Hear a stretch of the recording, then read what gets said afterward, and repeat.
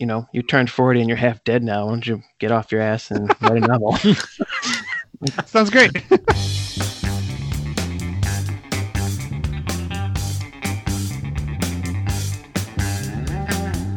Hello and welcome to episode 127 of the Erasable Podcast.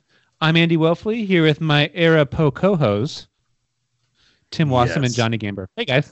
Nailed it, man. That was great.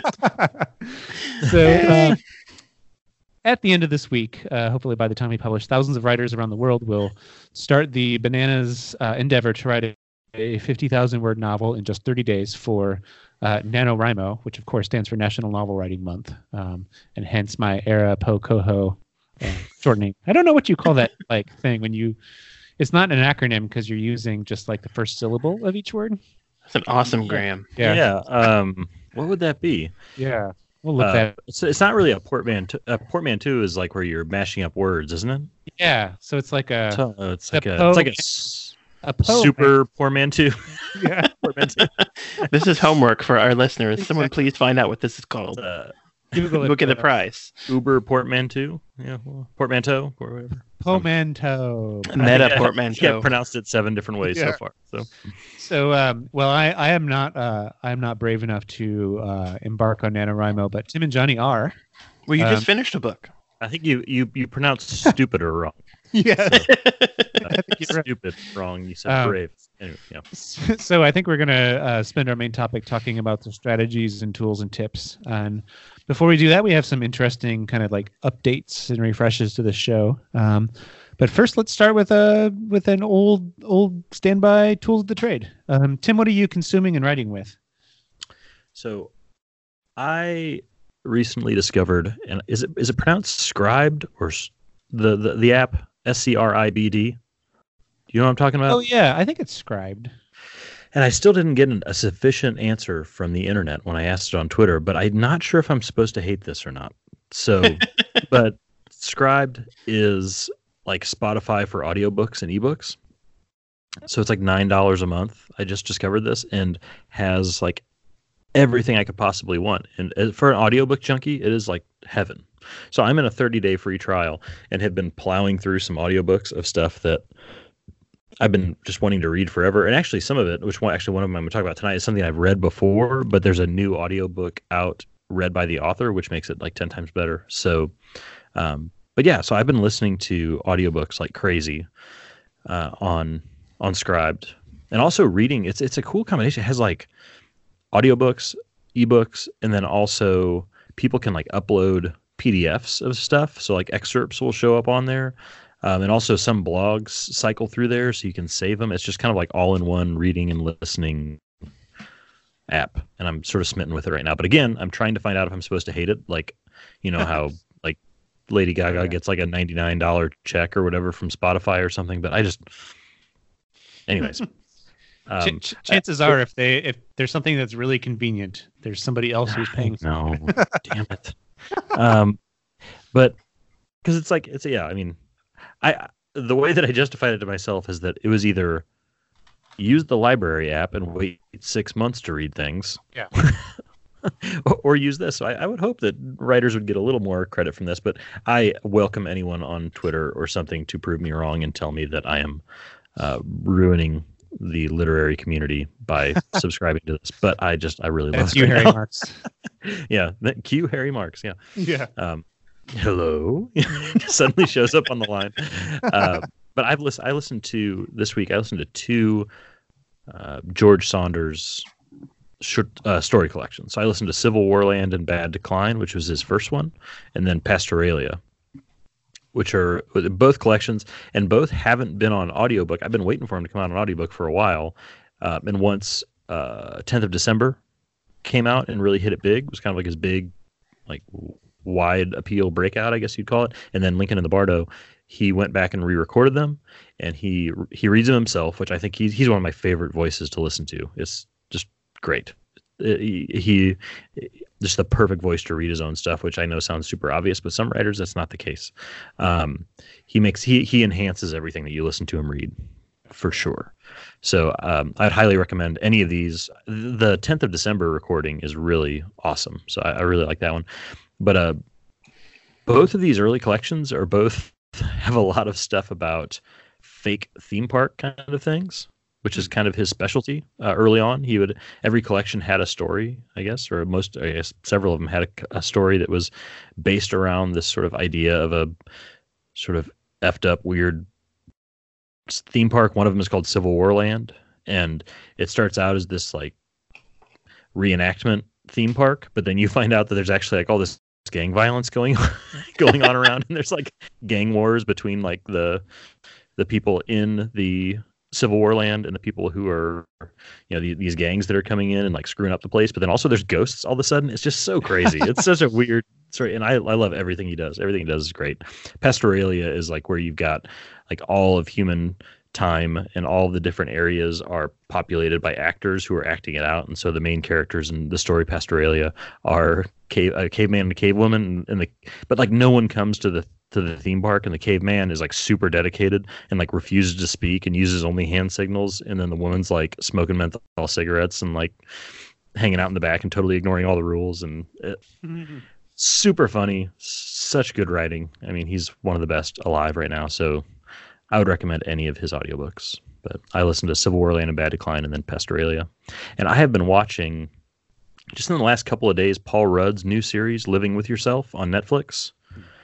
It's his first scripted series, and the premise, which you get this in the preview, so I'm not giving anything away, and a lot changes, but he is this sort of dejected middle-aged man who's like, he and his wife are trying to have kids, and he's like depressed and hates his job, and just kind of like an all-around screw up at this point in his life. He used to be kind of king of his marketing firm and all this, but now he's just kind of just sort of a blob in the corner. But he gets this idea to go to this. His friend tells him he needs to go to the spa. It's $50,000, and he woke up feeling like a new man. And it's changed his life, and now he's like succeeding in all this stuff. But the series opens up. The first scene is Paul Rudd pulling himself out of a plastic bag in a grave. And you find out that it's a story of cloning, and so they botched the job, and the clone is surviving, but also the original one, or the clone is functioning and like living life and doing great, but the original didn't die like he was supposed to, and so both of them are alive, and they're trying to figure out how to live with each other. And Paul Rudd plays both characters, and it's very good. Yeah, it's very good. I was really surprised. I was expecting it to be a little shticky. Yeah, but it's excellent. So I recommend that. And I am writing with a CW Pencils baseball scoring pencil. Nice. World Series time. Hashtag lock 'em up. And I am you said it first. I am using a decomposition book, the little one I had talked about in the last episode, the small one with the cabin on the front. Nice. So that is my NaNoWriMo planning book. So decided to use it for this as well. Nice. Yeah. How about you, Johnny? Yeah. So I guess in prep for NaNoWriMo, I thought I'd read a novel that was probably not very good. So I read The Time Traveler's Wife, which was that's a good novel. It was. You sounded like the mom in Bob's Burgers right there, Andy. It's a good novel. Bob! He tried really hard. I think it was good insofar as I really wanted to know what happened, and then I was like, I'm going to read this damn book really quickly. But then I backed up and I thought they were going to talk about free will, and they thought because they mentioned the term that the book talked about free will, but it totally didn't.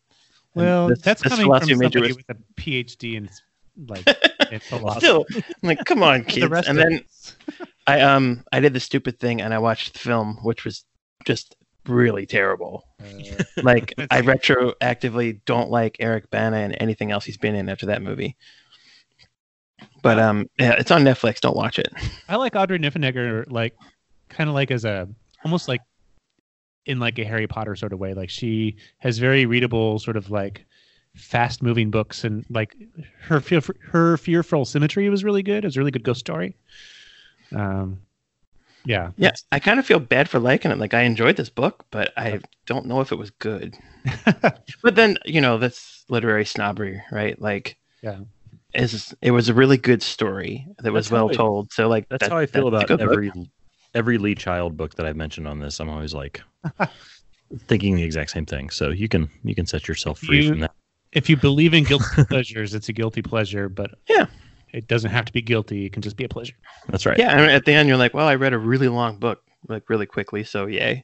But don't watch the movie. Like the movie was just, oh my god, didn't even. Oh god, it was bad. Like one of the central themes of the book is sex, and there's no sex in the movie. Like nobody in the movie smokes, even though everybody smokes in the book. Like there's constant coffee in the book, which I liked. There's no coffee in the movie, except like I mean 1 cup. You can just hear the like Hollywood producers in the background being like, no, less of that. People don't want to see that. If you want to see a better televised version of The Time Traveler's Wife, just watch Doctor Who, and they do it much better.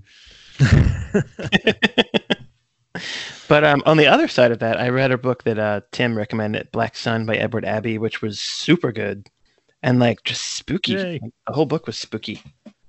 The specter of the I mean, it says in the back cover that the female lead goes missing.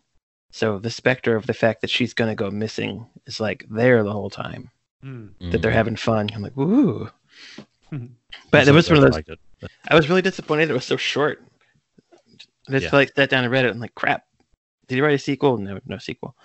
But I recently saw like 2 good programs on I guess TV. One, did you guys see Press? It's on Masterpiece Contemporary. Mm-mm. I think they're airing it right now on PBS. But if you have the Passport, the whole thing's in the app. It's just like a mini series about these 2 rival British newspapers. It's like really, really cool. In the opening credits, there's a burning reporter notebook, which good stationary porn. Yeah, but it was super, super, super good and a really good ending. And then we just saw what turned out to be season 1 of The Bay, which was on in the spring, I think, in the UK. I don't know which network it was, but BritBox bought the rights for the US. So if you have a BritBox subscription, you can watch it on there. It was, and they bill it as like the Northern Broadchurch. I don't know if you guys saw Broadchurch with David Tennant. Yeah. But I mean, it wasn't like that because she's not an outsider, but it was really, really cool. It was enjoyable with a nice little plot twist they give you right at the beginning.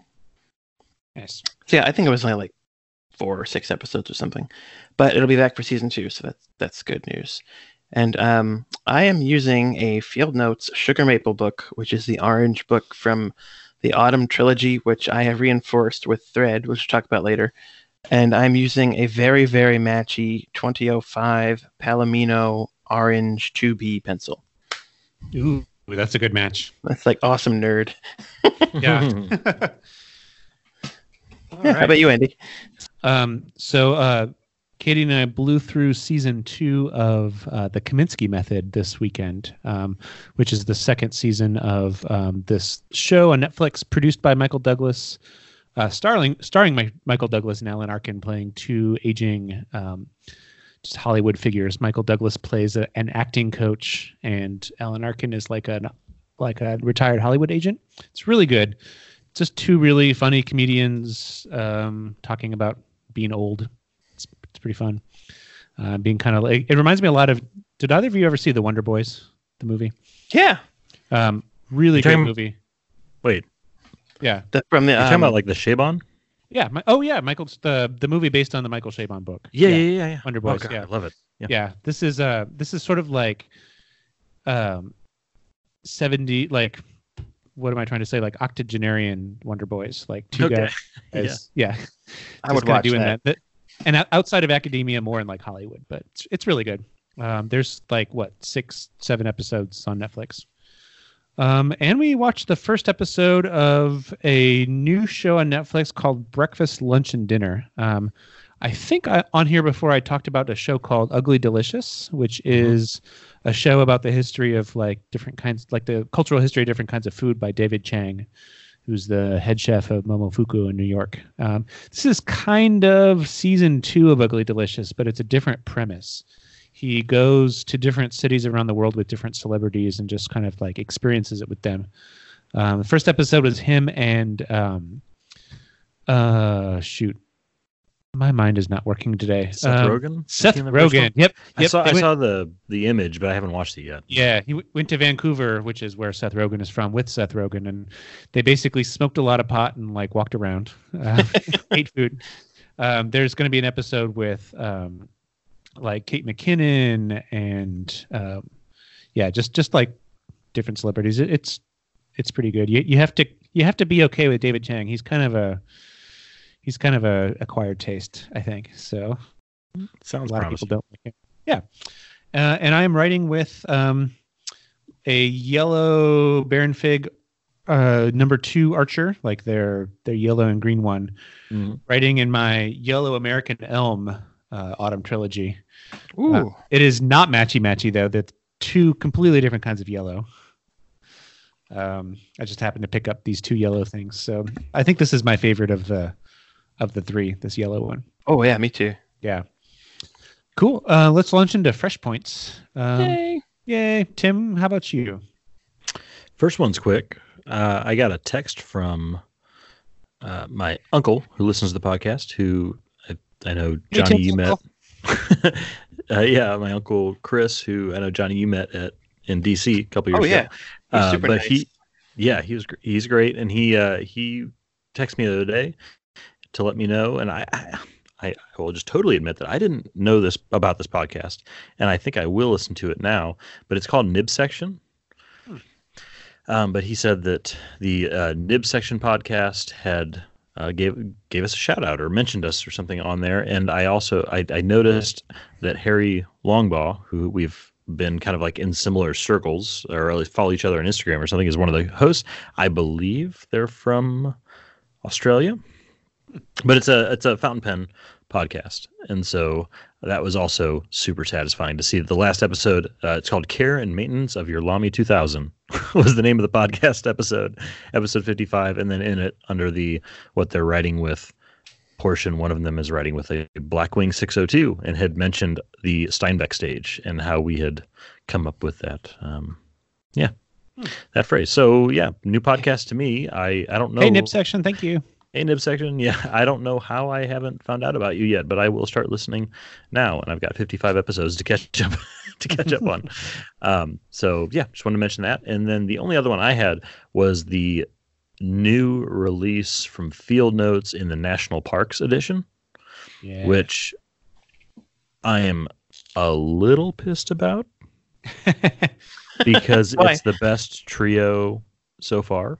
Oh yeah, definitely. So I have not ordered them yet, but it is absolutely the coolest looking one. I am dying to check it out. So it was Arches National Park, Grand Teton National Park, and Sequoia National Park. And all 3 of them are totally striking, like absolutely stunning. But they're part of the permanent collection, right? Like, did we determine that? Yeah. I don't know if I figure that out for sure, but I kind of had the feeling that, they did the county fair one a long time ago, and they haven't done anything like that since. This sort of big, ambitious new entry into the standard collection, and I got a feeling this is going to be it, and they're just going to keep adding to it over time. I really hope so, because these are all unbelievably beautiful, and I just like, I get the feels when I look at the Grand Teton one. I don't know what it is. I just like it's the wolf running. It's perfect. It's just like so striking to it. Just like I have like a emotional reaction to it when I see it. It's so cool looking. But so it's called Series D. So how many is it? 59 parks? Is that what it is? I think so. Yeah, and then some have more than one poster. Okay. And then some of them look like they would not work for Field Notes. So I wonder if they'll just do those last, or maybe not do them. Oh, well, or bring them in a good pack. I just can't wait for them to keep adding. And also, OMG, the Steinbeck fan in me is just thinking, when the Badlands edition comes out, I'm gonna poop myself. I mean, that's gonna be so. That's gonna be so. Cool. That's one of my favorite passages of Travels with Charlie. Have you guys ever read that, Travels with Charlie? Yeah. By Steinbeck.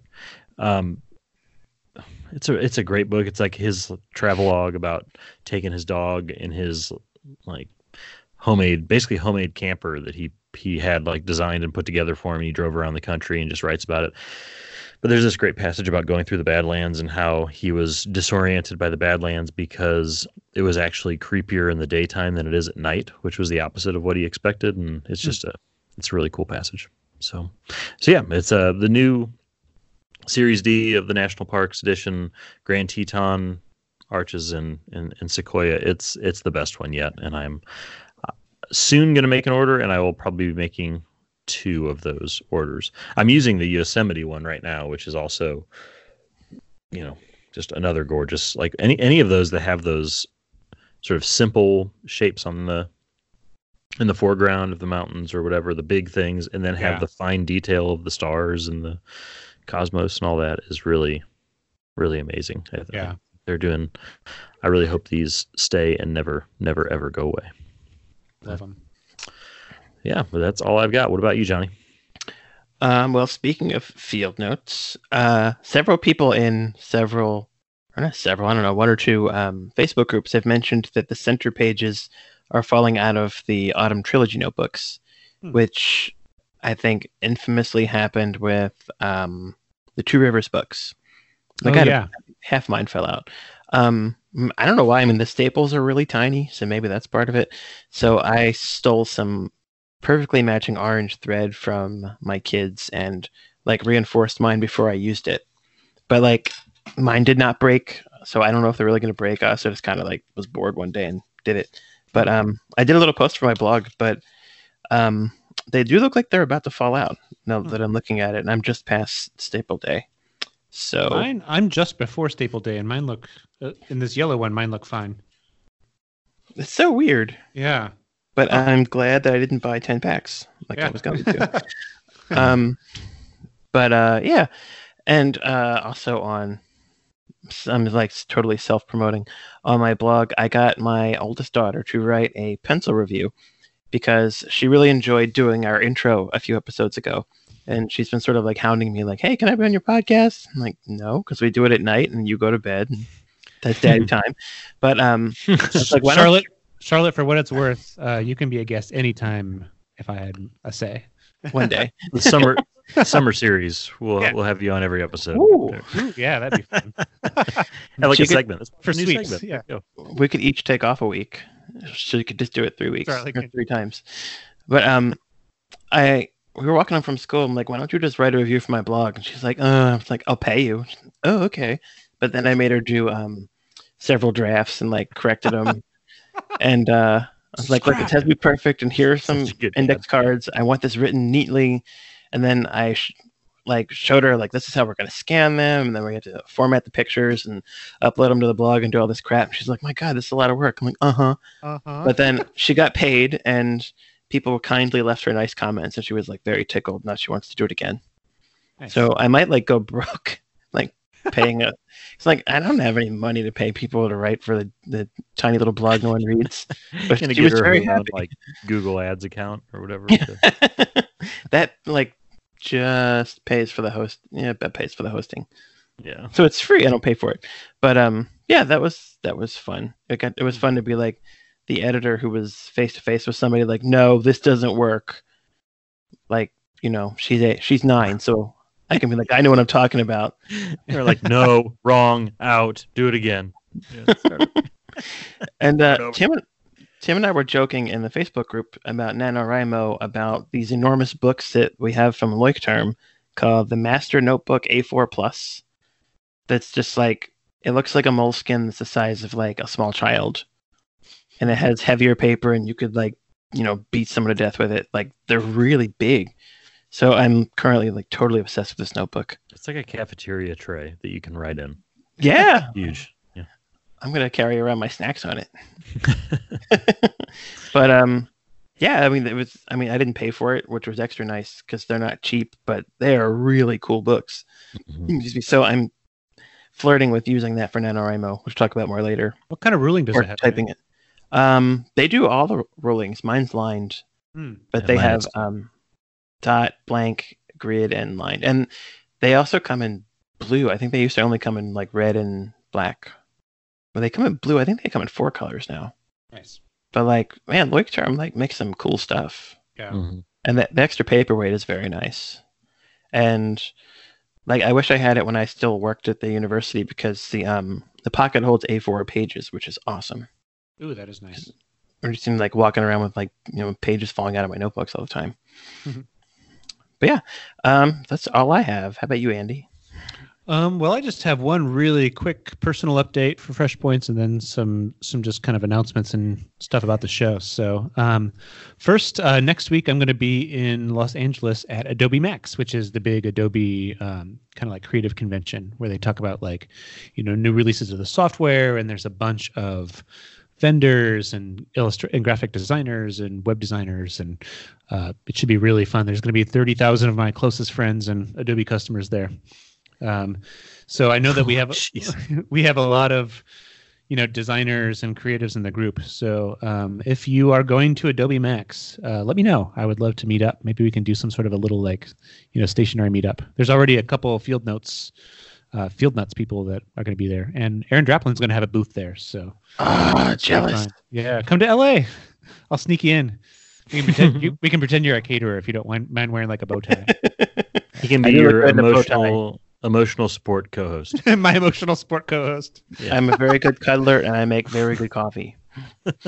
That is the emotional support co-host. That is the show title right there.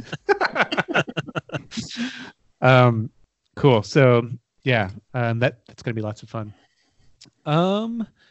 Big announcement. This is something that has been a long time coming on this show. Long time coming. I think we talked about this when we first started talking about the show, but we just never made it happen. And that is that we have a Patreon. Yay!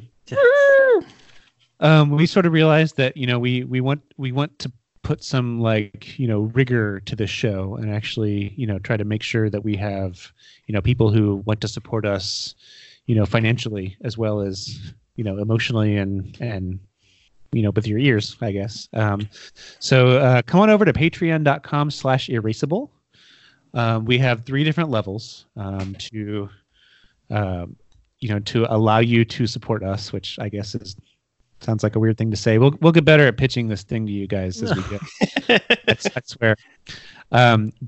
We have a $2 a month package, which we're gonna be releasing regular extra dark episodes. If you've listened to the show before, you know that we've done one with some of the CW Pencil ladies about Gilmore Girls. Gilmore. Yeah. Yeah, and Tim's obsession with Kelly Bishop. Yep, Tim. So we'll give you a special feed just for episodes like that, and we'll do a short little monthly email newsletter, send you a little sticker and a handwritten note. We also have a $5 a month special, which will get you those plus a kind of an automatic subscription to Plumbago magazine. So for those of you who have asked for some way to make sure you get Plumbago, this is a good way to do that. And then we have a $10 a month stage, which we're going to give you a shout out at the end of each episode. We already have a $10 a month member, which we haven't even announced it yet. Thank you, Chris Jones. Thank you, Chris. Well, thank you again at the end, Chris. And then maybe some special erasable swag each year, like a T-shirt or a notebook or something like that. And then some other cool stuff. We're thinking about maybe like a curated pencil pack with some of our favorite pencils, the pencils from the Pencil of the Month, which we'll announce here in a second. Some stuff like that. So go to patreon.com/erasable. If you can, we would love your support. This will keep us show going. Our goal is to break even with web hosting. Anything beyond that is amazing. So yeah. I would say for years this has been and I don't. This sounds like a cliche, but it's definitely true for this podcast. It's been a labor of love. It's just something we just love to do, and we've done it. That's why we started out by saying we wanted to do this, but then it just kind of fell into the background because we just enjoyed doing it, and we're just moving forward, and it just kind of kept getting pushed back. But it's we've gotten to a point where we want to. We're so thankful for all the people who listen to this podcast and for the people who are in our Facebook group, and we really want to make it better. And this is one way that will really help us make it better because it can, help us with funding some new ideas, some new projects that we've talked about kind of behind the scenes, which we can't share now, but some cool new avenues that the podcast can explore, including more things like live episodes where we can meet up, but also some other stuff which I'm not going to mention now. But it's just really such a tease. I know. I'm so sorry. Yeah, and only one way to find out. Yeah, but we really appreciate it. We started out the podcast, pretty strictly every other week, and if one of us couldn't make it, we would just, find another third, or just go without them. So we sort of stopped doing that for a year or two. So now we all have calendar entries for every other Monday. So like being, beholden to Patreon supporters is a good push to put out every 2 weeks. Yeah. So go on, Tim. Sorry.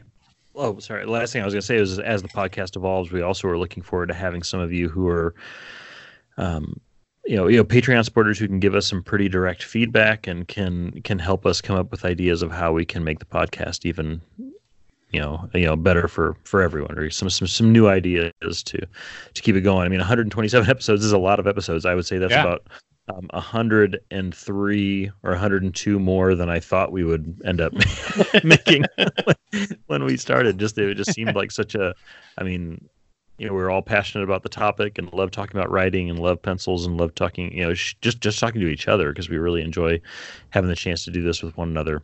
Yeah. But this is I just think kind of a necessary next step in letting the podcast grow into something better for everyone. Yeah. So. Absolutely.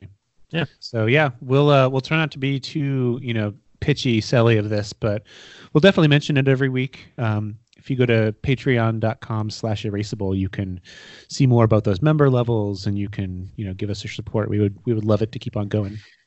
Cool. Which brings me to the thing that I mentioned briefly is we're going to have a new segment called Pencil of the Month, and we sort of realized that we did this. We did this early on. If you listen to some of our early episodes, we kind of had like a pencil of the episode where the three of us would try out the same pencil and just talk about it. We realized it'd be really fun if we had something that was a little bit more interactive. So generally, our episodes, one comes out toward the beginning of the month and one comes out toward the middle of the month because it's bi-weekly. So we were thinking it'd be fun if, the first episode of the month we bring up a new pencil, and on the second episode of the month we actually talk about how it went. So this is the first episode. Let's just say it's the first episode of November. I think it'll come out maybe like a couple days before November 1st. But in honor of the World Series, we are going to try out the CW Pencil's baseball scoring pencil, which we've talked about a little bit before. So, so go to cwpencils.com and buy the baseball scoring pencils if you don't have some already. And try it out along with us. Give us your feedback, and we'll be sure to incorporate that into our next episode's discussion of it. Cool. Whoa. Should we start in the main topic, guys? Sure. All right. So today our main topic, we're going to talk about NaNoWriMo. I think that most of you who listen to the show should know what NaNoWriMo is. But if you don't, it stands for National Novel Writing Month, which began in 1999 as a daunting way to challenge yourself, which is to write 50,000 words of a novel during the 30 days of November. So I'm not quite sure. Is that 1,500 words a day? Do you guys know? 1,667. Yeah, that seems like an important year. It sounds like an important year. Yeah, I'm making that up. 1666. I'll figure it. Go ahead. So it's also interestingly, NaNoWriMo is a nonprofit organization that supports writing fluency in education. And what's really cool is Chris Beatty, the founder of NaNoWriMo, lives in San Francisco and works at Dropbox. I've met him a few times. Awesome. Completely separate from the context of NaNoWriMo. But it's really interesting. It's for it just tracks words for writers. There's an app that, like in the way that Fitbits tracks steps for walking. So it's a real-time event, which means that there's volunteers all over the world who coordinate communal writing sessions and foster community and partner with libraries and coffee shops, etc. So in this case, though, we have a little community of our own. That's Tim and Johnny are going to be embarking on this. So I think last year we interviewed Les, didn't we? We talked to her about NaNoWriMo. Mm-hmm. Yeah. So we didn't actually do any legwork to see if anybody in our community is actually jumping into this, but we have our two hosts doing it. So I'm interested really in, my biggest question is why. What are you thinking? Why would you take such a what are you such a bonkers plunge as to try to write 50,000 words of a novel in a month? Jeez, Dad, come on. Your busy schedule. So, Tim, let's start with you. Why the heck are you doing this? So I feel this feels especially crazy to me. My life is pretty busy right now with there are a lot of changes at my school, a lot of new stuff going on, I'm working on like new curriculum for my class and all this stuff, and just having little kids, it just feels insane. But I was actually kind of pushed over the edge by this thought, which was I've said this for over a decade, that days when I write are better than days when I don't.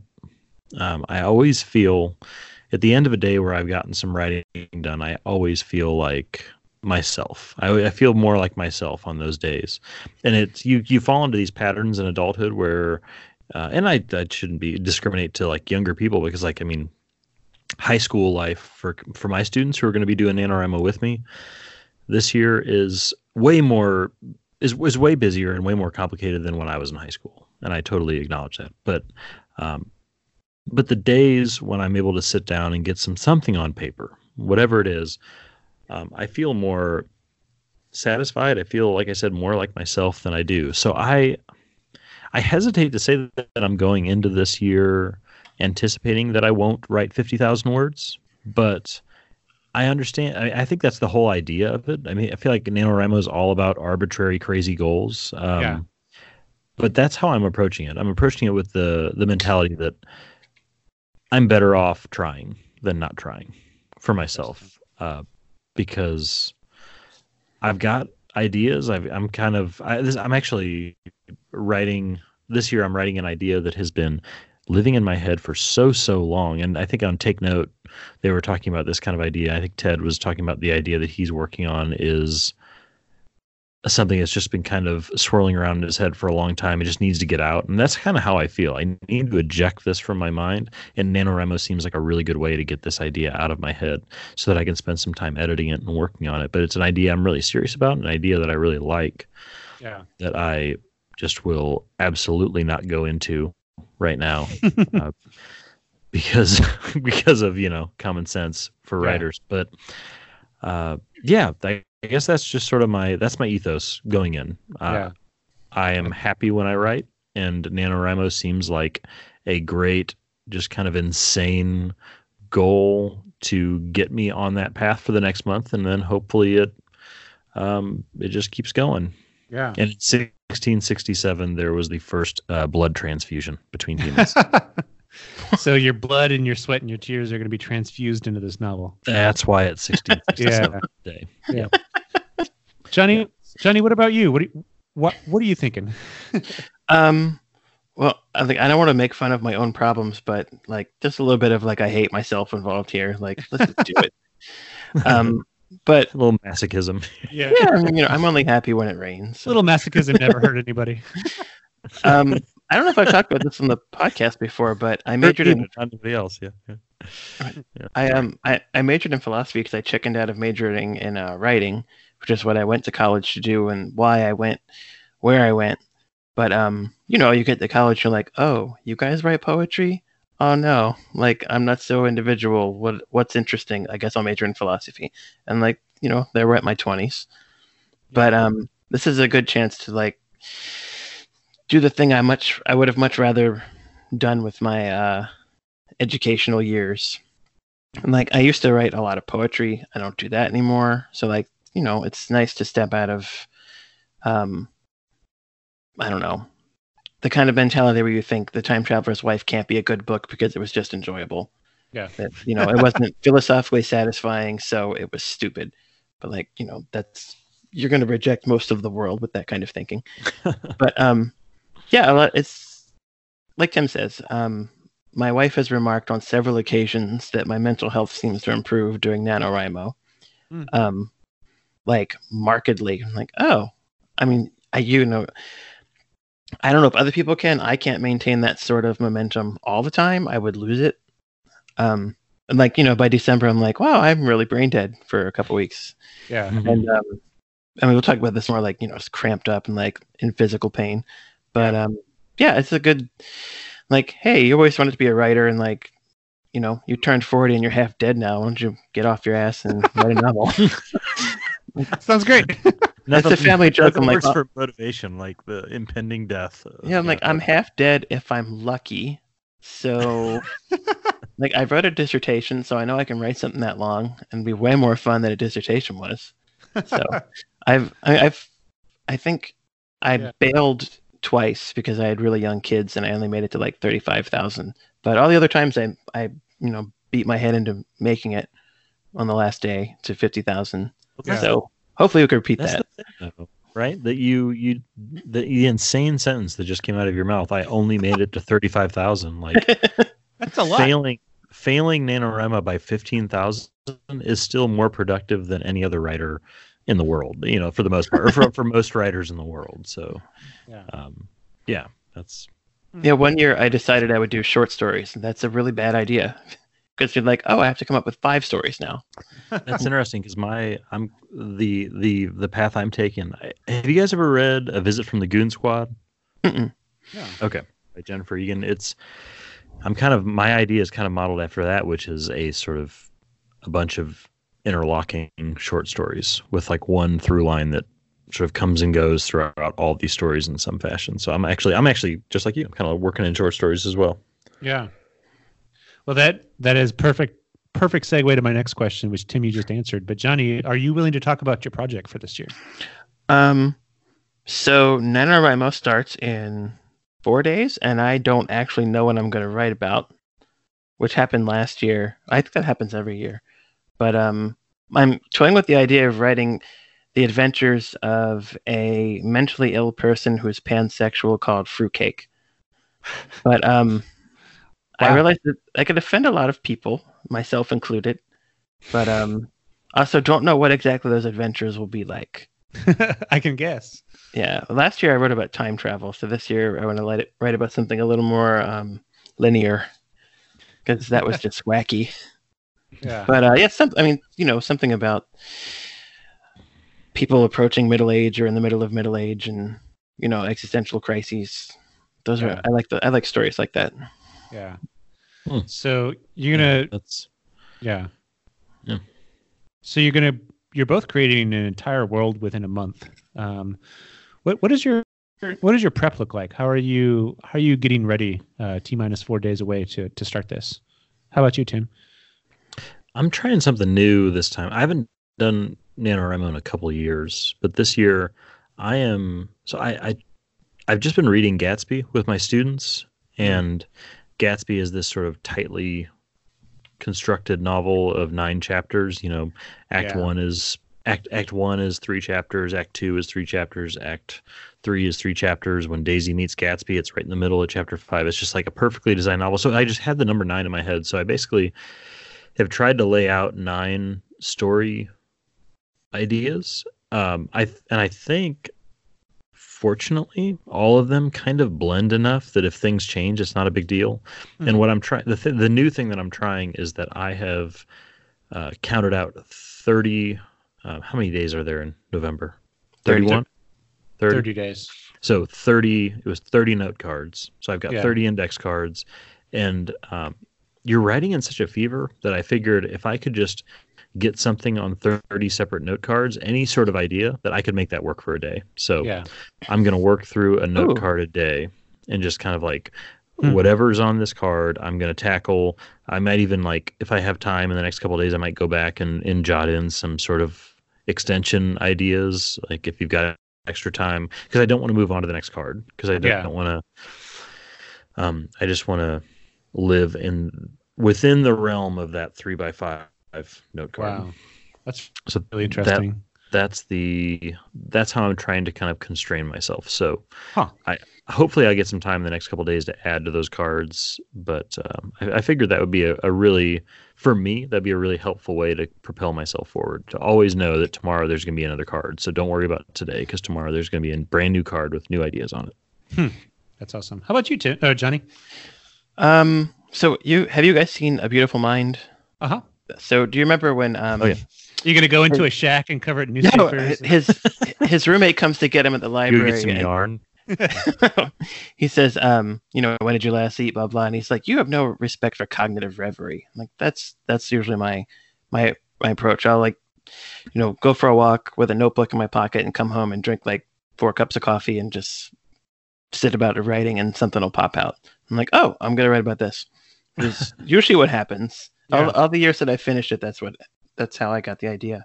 So I'm really cutting it close, but I think the year before, I didn't know I was writing about that day. I just kind of sat down and started writing in a notebook. I'm like, okay, here's a character. I got to write about this for a month. Oh crap. But I guess my prep is just get caffeinated and take a walk, get caffeinated again and scribble. Take some acid. Yeah. That's good. That's good. I mean, it takes a lot of coffee to get me hyped up. So yeah, it's more of a to-do than it sounds like. Get ready, Starbucks. Everybody start investing in Starbucks stock now. Yeah, on a typical day like Sunday, I left one coffee shop and walked right to another coffee shop. So this is a podcast about analog tools. So Johnny, I'll start with you. What tools will be using this year for your 67 words a day? So either I'm going to use this giant Leuchtturm book that I was talking about earlier, and either just say here are 3 pencils, use these, or here are 3 gel pens, this is what you're using, or I might use my Chromebook. But my typing speed's dropped a lot since I left the traditional workforce and do everything on a phone. So I don't know if that's going to work out. But Chromebooks are, they're light, they're cheap, and they have 10-hour batteries. Yeah. It's kind of, I wish this was around a couple years ago. Perfect writing machine. So, yeah, either a giant notebook or a Chromebook. Or a tiny laptop. Yeah, or a tiny little Chromebook coupled with pocket notebooks. Nice. Yeah. How about you, Tim? I have decided to definitely type this year. I joked with Johnny about using the giant notebook on Facebook. And basically, as soon as I sent that, I was like, no, I'm not doing that. I'm not doing that. No, never mind. But this idea in my head is something that is, this is sort of an extreme thing to say, but it's like, this idea is more important to me than pencils. Like I've been thinking about this idea. You're fired. So long. Fired. I've been thinking about it for so long and have wanted to do it for so long that any sort of arbitrary ideal that I have about writing tools just kind of goes out the window, and I just need to get it down as fast as possible so that I can move on with my life. Yeah. So I am typing it. I'm typing it on my Chromebook, and I've got the app that I've talked about before. And seriously, anybody out there who has not heard of WaveMaker, you need to find it immediately. It is a free. I'm just going to go ahead and call it a clone of Scrivener. It's simplified. It's not as complicated. It's a simple version of Scrivener. There's a web version, but also there's a free app that you can get on a Chromebook. And if you check it out, you're going to love it. How is this free? It's Patreon supported, but it's just cool. The guy who did it, and I'm gonna look up his name, but I believe he's in England. So he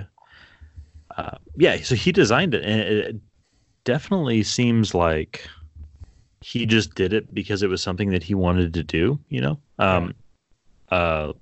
Ian Wood, I think is his name. He created it. It is definitely a simplified version of something like Scrivener, but I absolutely love it. And it's on Patreon. You can download it for free. The app's free.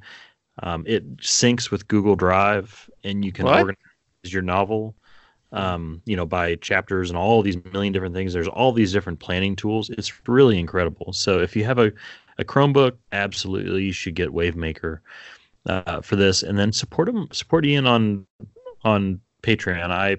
I support him on Patreon. He's got a $2 a month and $5 a month plan, which is just, is nothing.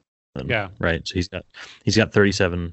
He only has 37 patrons on there, and I think the service that he's given to the writing community is pretty staggering, especially when you look in and you see all the templates that he's made and all the like some of them incorporate like 3-act structure, and it gives you like an overview of what should go into every scene that you're writing if you want to be that rigid, or you can start fresh, and it's got the snowflake method, and it's got everything. So yeah.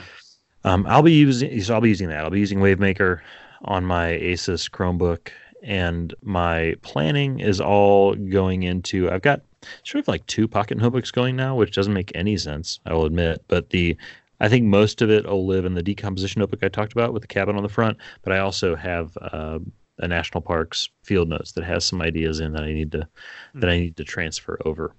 Yeah. And I fully intend to type everything.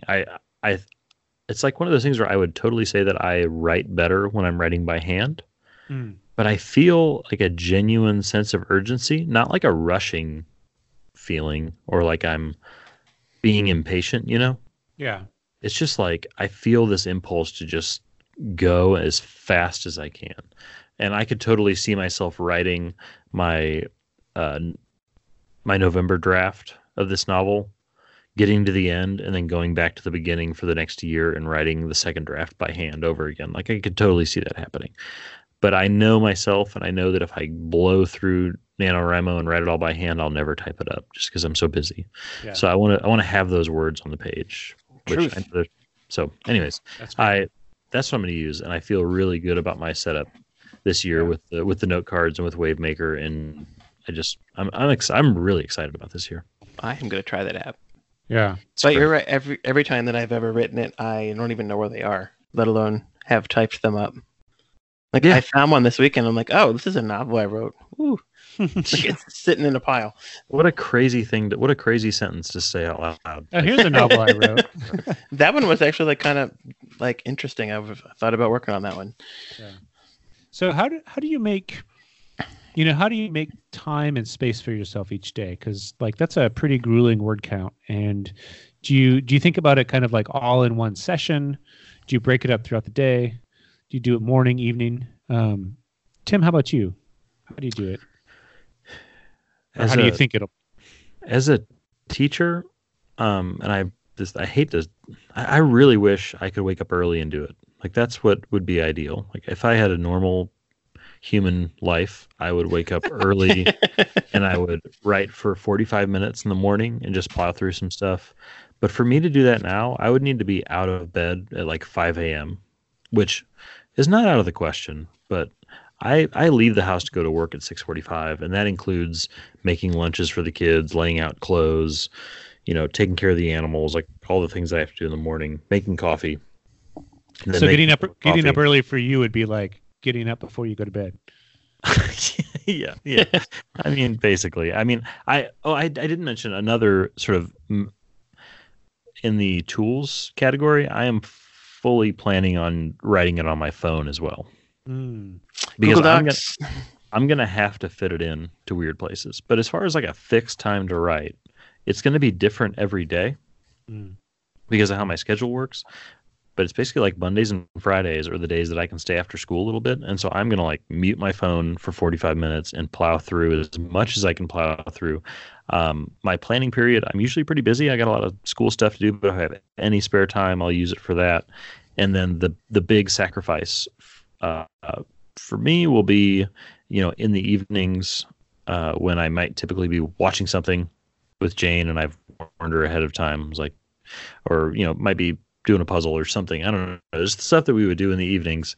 I will use it then. So I do not, it is 100, it is just totally impossible for me to set a standard writing time. The 6-year-old and a 3-year-old and teaching and, dishes and a puppy. Yeah. It's going to be a little bit more random, but unlike previous years I've tried, I'm ready for it this year to make it work. Yeah. Johnny, how about you? So in the past, when I'm writing with paper, like I leave it home unless I'm, specifically going out to write.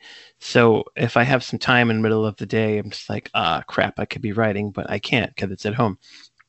But if I'm doing it digitally this year, I imagine it'll look different because, like Tim mentions, you have your phone with you, which you can always crack out 100 words or so, which helps. But generally for NaNoWriMo, I just don't do anything else for the month. If my kids aren't around, like, I'm writing. But if I can get my typing speed up, I might actually have time to occasionally read or sit still when I'm not writing for the month. But like they talk about in the books, like just throw your life away for a month because you're not gonna have time to do anything else. Like tell your friends, I don't hate you. I'm just really busy this month. So I guess the short answer is like if I'm not doing something else, I'm writing. So it's tough. Sometimes I just have to not sleep or like, hey, Frankie, you're home from work. I'll see you like in 3 hours. Bye-bye. Nice. So, so what does the end goal look like? If you win, if you make it through 50,000 words by the end of the month, what do you do? How do you celebrate? Do you win a prize from NaNoWriMo? It looks like a bottle of bourbon. Is what it looks like. Nice. Well, you know, Thanksgiving's at the very end of the month, so you have a nice dinner with your family is what you do. Absolutely. Yeah, it really is that's a good way to end. But. And it works out because when it's early in the month, it really, really screws with everything. Oh, I bet. Yeah. But falling on the 28th, I'm like, awesome, that's great. Yeah. Yeah. So if you are, this is worth mentioning for people who haven't done NaNoWriMo before, but I mentioned Scrivener earlier. Mm-hmm. And if you win, as they, in quotes, win NaNoWriMo and you write those 50,000 words, you can buy Scrivener, which is the sort of Cadillac of writing software. Yeah. For 40% off. Oh, wow. That's a really cool partnership. You get a great, like a huge discount, and it's totally worth it.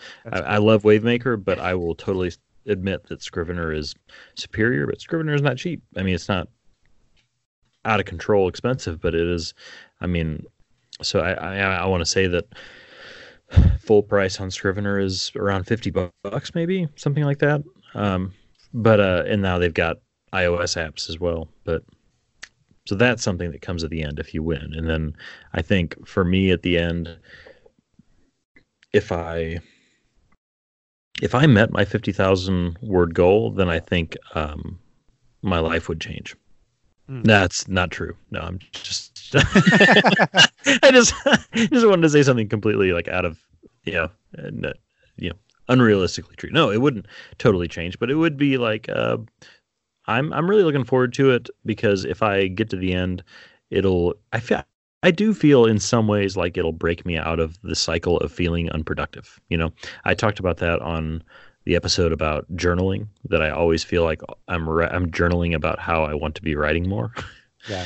And I feel like NaNoWriMo provides a really fun, good opportunity to break out of a cycle of being unproductive. Mm-hmm. That's part. So that's cool because this is something that I've gotten to the point in my life where I'm like, wow, I've been out of college for 10 years or whatever. I've been out of college for a long time and I wanted to write for so long and I haven't accomplished anything, but hey, 10 years have gone by and I still want it. So I feel like this needs to happen, Yeah. So.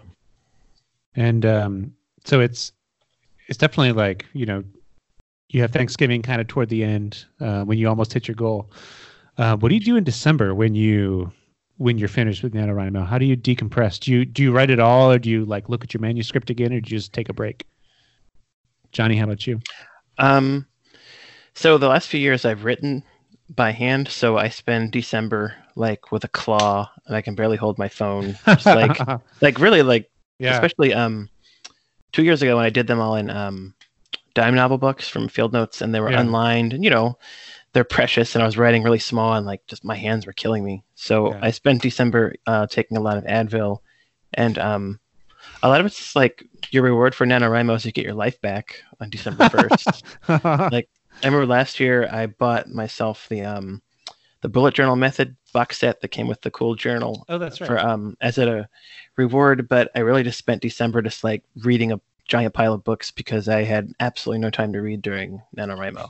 So this year, I'm hoping that the digital approach will leave me a little more leeway to like not be like, oh, I haven't read a book in an entire month. Like I'm just like everybody else. Your carpals, thank you for your service, for your compromise. But yeah, I mean, a lot of it's just like for me, it's that December is getting your life back, and like okay, I'm going to call my friends and make sure they don't hate me now. It's like, you don't tell everybody, like, where you been for a month? I've been busy. I was sick. And I usually, like, at the end of NaNoWriMo, I always get sick. Yeah. So there's that too. Yeah. A ringing endorsement there. Yeah. I was gonna say, yeah. My answer that I would have said anyways is actually exactly like Johnny's. Number one thing is I will read a lot to kind of, because that's what fills the hopper for me with writing. I'll just read more, because I'll definitely still be listening to audiobooks in the car and stuff, but in the evenings I won't have time to sit and read a book like I do now sometimes. So, but I think as far as writing, what I sort of feel like will happen, because NaNoWriMo, the model is not sustainable for year round. Obviously, it is meant to be a sort of crazy, arbitrary, insane goal that you go after for a month. When December hits, what I suspect, and I shouldn't say what I suspect, what I hope is that I keep writing every day, and I'll probably go back to writing by hand and just taking my time. Yeah.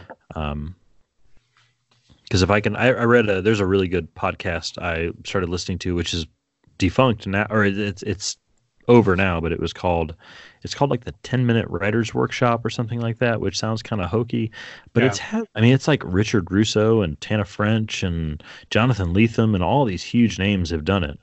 And it's really good. It's all these just like exactly what it sounds like, but they actually do it well. It's a writer just for 10 minutes trying to distill some of the ideas of what they came up with. And Richard Russo said something along the lines of, my goal is to write 2 pages a day. And if I can write 2 pages a day, 5 days a week, then that's 10 pages a day. And then if I do that for an entire year, then I've almost got a novel, Yeah. I feel like that's a really responsible and sane way to live for the other 11 months of the year. And that's what I hope comes out of NaNoWriMo.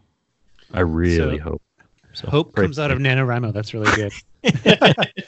So, what do you, I guess last question I have for you. Well, second to last. Do you hope to have something at the end of this that you can turn into something that you publish, or is this purely just sort of an exercise in discipline? Johnny, you've said before that you just said on this episode that you have novels that you've written that you don't even know where they are. How do you like? Is your hope to have something that you can publish or share widely, or is that secondary? What do you think, Johnny? So I think every year I started thinking oh, I would love to get back into this. I really like these characters, but then by the end of the month, I'm I never want to see this again. And I don't write a word for December and January.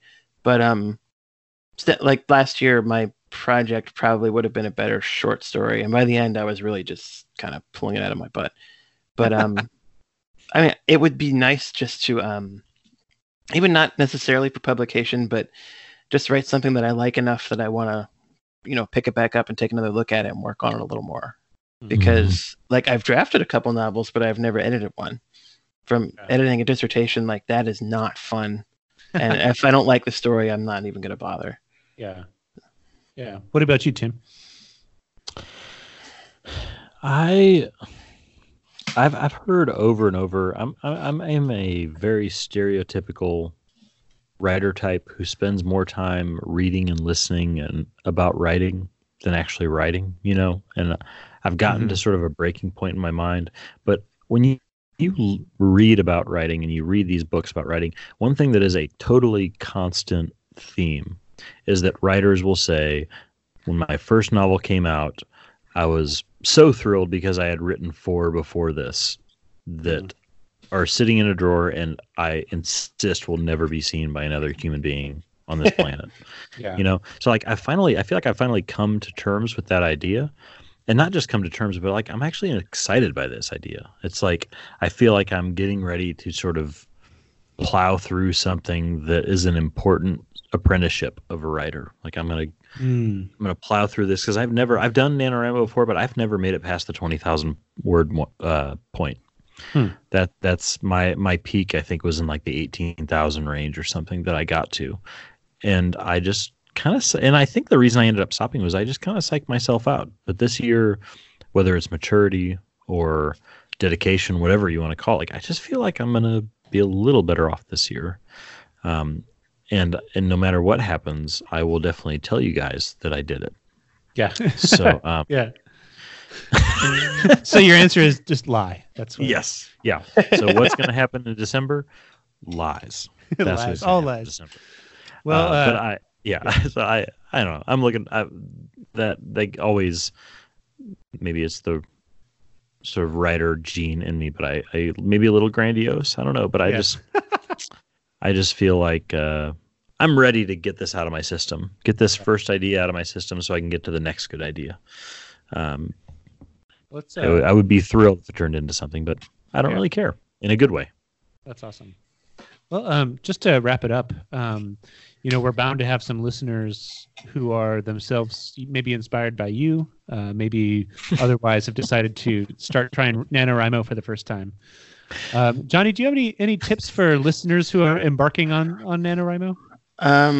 So my biggest tip is don't ever get more than 1,667 words behind.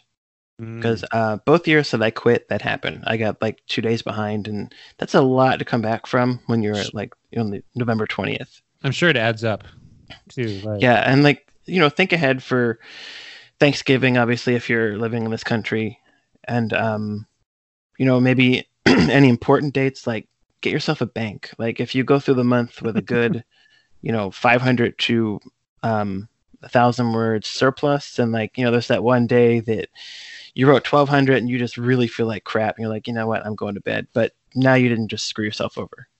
Yeah. So my biggest tip is to really, really pay attention to the word count, because the only thing that matters at the end is the number, not the conclusion or how good it is, just whether or not you got 50,000 words. Yeah. So get the damn words every day. That's it. And the other thing, they say this in the website and the books, cut yourself some slack for a month. Like if you're gonna get takeout more or drink a lot more coffee or whiskey than you usually do, just do it. Or if you want to sit around and watch some garbage TV to decompress that you wouldn't normally watch, it's only a month. You can be naughty and rot your brain for a month because you're doing something else that's really good for you. Yeah. Tim, how about you? Do you have any advice? My first piece of advice is to not take any piece of advice that I give you seriously at all. My advice means nothing.